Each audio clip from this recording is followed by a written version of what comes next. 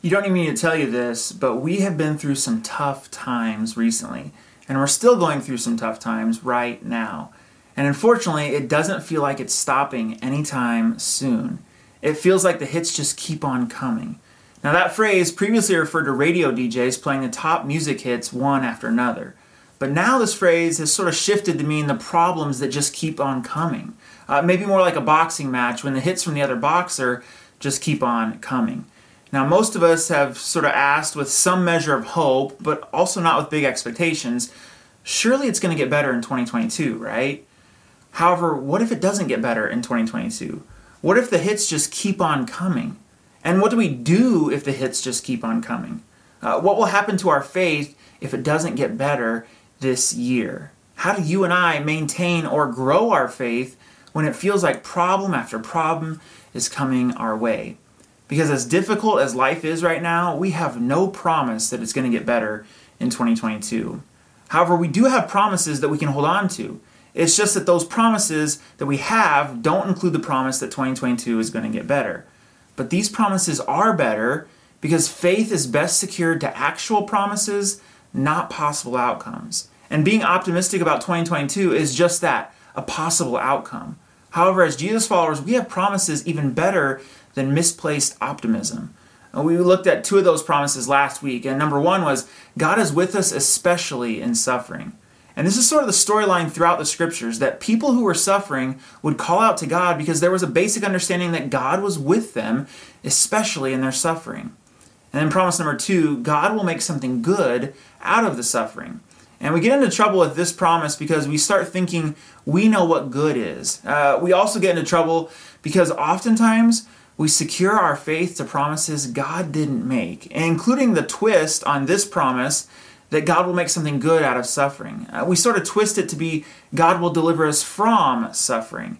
Now, sometimes delivering us from suffering is the good thing that God does, but many more times He brings something good through our suffering. And part of the problem is that we're all prone to put our faith in things that weren't meant to hold us. How do we know that that is true? Well, unfortunately, we know we are prone to put our faith in things that weren't meant to hold us because when those things start to get ripped out of our hands and ripped away from us, and when our fingers get pried off of those things that we put our faith in or sort of built our life around, when that happens, we are left with nothing, including many people who are left with no faith. And for Christians, this reveals something about us, particularly one of the lies that we tend to believe. And one of the things that we sort of put our faith in that isn't necessarily true. If God is good, things will get better. If things don't get better, what does that mean about God? And the essence of this lie that we are tempted to believe is called the prosperity gospel. Now, I don't assume that everyone knows what that is, but this is a significant stream of Christians, of churches, of famous preachers in the world who have sort of been taught or who have taught people to believe that if you believe enough, things will get better. If you have enough faith, you will be healed. You will make the money. You will get the promotion. If God really is good, then things have to get better. Author Kate Bowler says this: there's a little prosperity gospel in all of us. There's something in each of us, those of us who have been following Jesus for a while, those who are new to faith, those who call ourselves Jesus followers, and those who don't. That there's something inside of all of us that sort of thinks, if there is a God and He is good, then things will get better. That we love the idea of up and to the right. And as Americans, we've sort of grown accustomed to it. Many of us feel entitled to it. Another way to look at it is this: is my faith dependent on an up and to the right kind of life? And sure, it's easy to have faith when everything is up and to the right, when things are improving financially, when your health is good, when your career is moving where you want it to go, when relationships are working the way you want them to. Life is easier, and faith is easier when everything is up and to the right. But as we all know, and as this season has reminded some of us, life isn't always like that. And so we need to make sure our faith is secured to the promises that God actually made, rather than just possible outcomes. And on top of that, in times of suffering, the prosperity gospel can sort of lead us to wonder if God is still working because we don't see Him working the ways that we thought He would. Which, if we can't find an answer for that, can sort of quickly lead us to doubting and walking away from faith altogether. And one of the things that I want coming out of this season is a pandemic-proof faith. And it seems like we sort of have a global pandemic once a century, so I'm not hoping there will be another pandemic in my lifetime. But if we look at the last similarly destructive global pandemic, the 1918 influenza, it came during World War I, followed by the Great Depression and the Dust Bowl, and then World War II. Hit after hit after hit kept coming. That I want to have a faith that can endure a pandemic and make it through to the next hit and the next difficult season. And we're going to pick up the story that we started last week. And if you missed last week, no worries. We're going to quickly catch you up. But you're invited to watch or listen to that message later this week. And the story includes Paul and a colleague named Silas. And when we look at their story, we learn a promise that seemed really evident in their life. That God will make something good out of suffering. And this is what God does because it is who God is. Now, this is different from the prosperity gospel in a few ways, but one of the most significant ways is that good doesn't have to be our good. It might be your neighbor's good, it might be another generation's good, it might be someone's good who's halfway around the world. Also, God's work of making good out of suffering is not dependent on our level of faith or really anything that we do. God will make something good out of suffering because that is what God does and who He is. We're going to continue reading in Acts chapter 16. You can follow along in the Bible app. If you don't have the Bible app, head to bible.com/app. And once you're in the app, you can head to the More menu option in the bottom right corner, select events, and you can find our church. We'll also have the notes and verses on the screen as well. This story with Paul and Silas, it really goes from one extreme to the other. And it starts with this girl who was following Paul and Silas and repeating this true phrase, but repeating it over and over again. These men are the servants of the Most High God, and they have come to tell you how to be saved.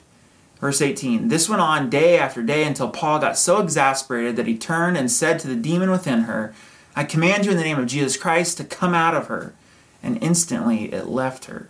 Basically, whatever that spirit is that's within you, Paul would say, that's helping you predict the future, be gone.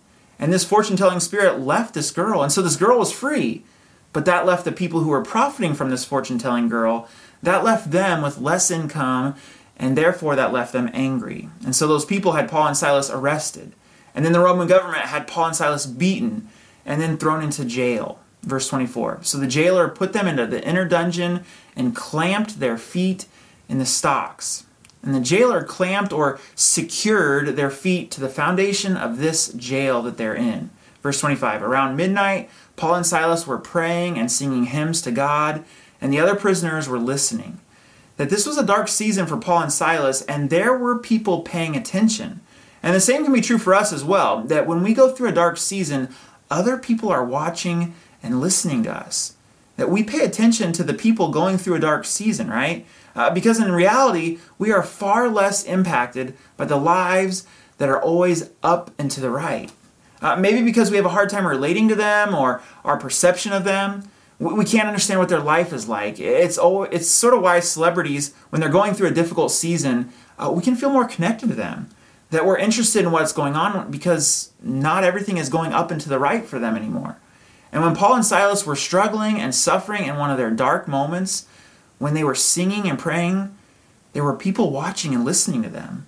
And we have that same opportunity right now. That what happens in this story next is really quite dramatic. Verse 26.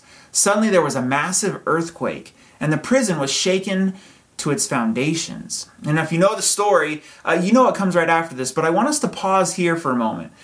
Because of all the regions in our country, those of us in California right now should understand this. That the destruction that likely happened when this earthquake happened, it shouldn't be overlooked. And so before we sort of move on to the next part of this verse, let's not rush past another hit for Paul and Silas. And it's kind of interesting analogy that the foundations of the jail were shaken when that is exactly what Paul and Silas were secured to.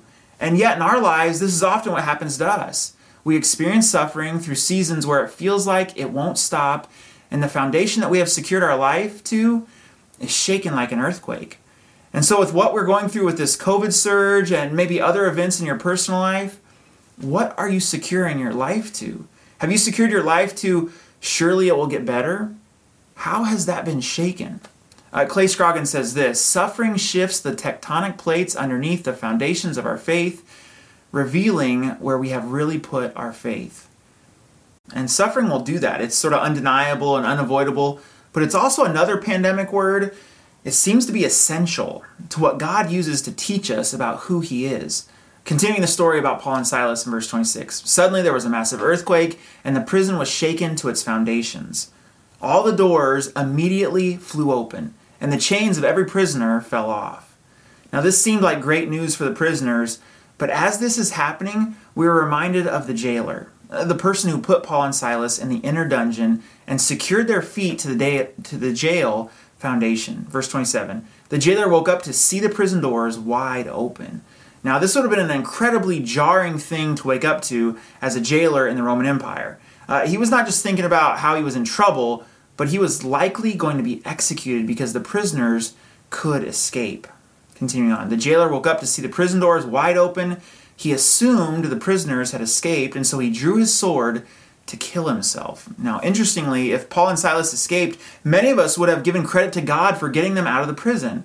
And in several ways, Paul and Silas escaping the prison when they were unjustly thrown into the prison seems just and what Paul and Silas actually deserved. And conversely, the jailer is getting what he deserves because he signed up to be a jailer with the Roman government. And yet, it is likely Paul was thinking something quite different because of several things that he wrote about getting what we deserve. That Paul would say that he didn't deserve anything from God. He didn't deserve a new life or a second chance. He didn't deserve the grace of God. Paul would say this in 1 Timothy chapter 1. I thank Christ Jesus our Lord, who has given me strength, that he considered me trustworthy, appointing me to his service. Even though I was once a blasphemer and a persecutor and a violent man, I was shown mercy because I acted in ignorance and unbelief. Instead of getting what I deserve, Paul would say, God gave me something I didn't deserve. The grace of our Lord was poured out on me abundantly, along with the faith and love that are in Christ Jesus.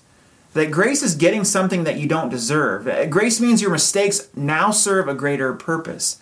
That of all the reasons that the hits just keep on coming, including that it was maybe your fault, that you did something to deserve it, those mistakes and reasons, they now serve a greater purpose. Instead of those mistakes serving up more shame, they can actually give us a mission. That grace has a way of sort of changing our perspective in those situations. That when we receive grace, we are set up to do something unfathomable, extend grace to others. And because Paul received grace before this prison scene, he was now able to extend grace to others, including this jailer. Here's how, verse 27. The jailer woke up to see the prison doors wide open. He assumed the prisoners had escaped, so he drew his sword to kill himself. But Paul shouted to him, "Stop! Don't kill yourself. We are all here." And we could have left, but we didn't, and so don't harm yourself. And this grace that Paul showed the jailer would have quite an amazing impact on him. Verse 29. The jailer called for the lights and ran to the dungeon and fell down trembling before Paul and Silas. The jailer is stunned by the grace that Paul and Silas have shown him. Like, why would you not escape? And just when we might be tempted to think that Paul and Silas missed their opportunity to escape, the jailer's response is exactly what those of us who are Jesus followers want for the people around us. And yet our natural inclination is not to respond to the opportunities the same way that Paul and Silas did. However, because Paul and Silas didn't take this opportunity for themselves, here is how the jailer responds. Verse 30. Then he brought them out and asked, "Sirs, what must I do to be saved?" That Paul and Silas saved this man from execution or suicide, and yet the jailer knows he still needs to be saved. Maybe because the jailer wouldn't have done what Paul and Silas did. Maybe because the jailer overheard Paul and Silas praying and singing. And maybe because the jailer notices something different about Paul and Silas. Either way, the jailer wants what Paul and Silas have. And as much as we might want to emphasize or highlight Paul and Silas sort of having the opportunity to be freed from prison, we should emphasize and highlight this jailer asking how to have a relationship with a loving God. Verse 31, they replied, "Believe in the Lord Jesus and you will be saved, along with everyone in your household." Basically, secure your faith in Jesus, who he is and what he did, his resurrection from the dead. And we don't know what this jailer secured his faith to before this interaction, but like all of us, he secured it to something. Maybe his status with the empire, maybe the perceived security that brought him, maybe something else. But Paul and Silas invite him to secure his faith to Jesus. And then the scene quickly shifts to the jailer's house, verse 32. And they shared the word of the Lord with him and with all who lived in his household. And then something rather strange happens, verse 33.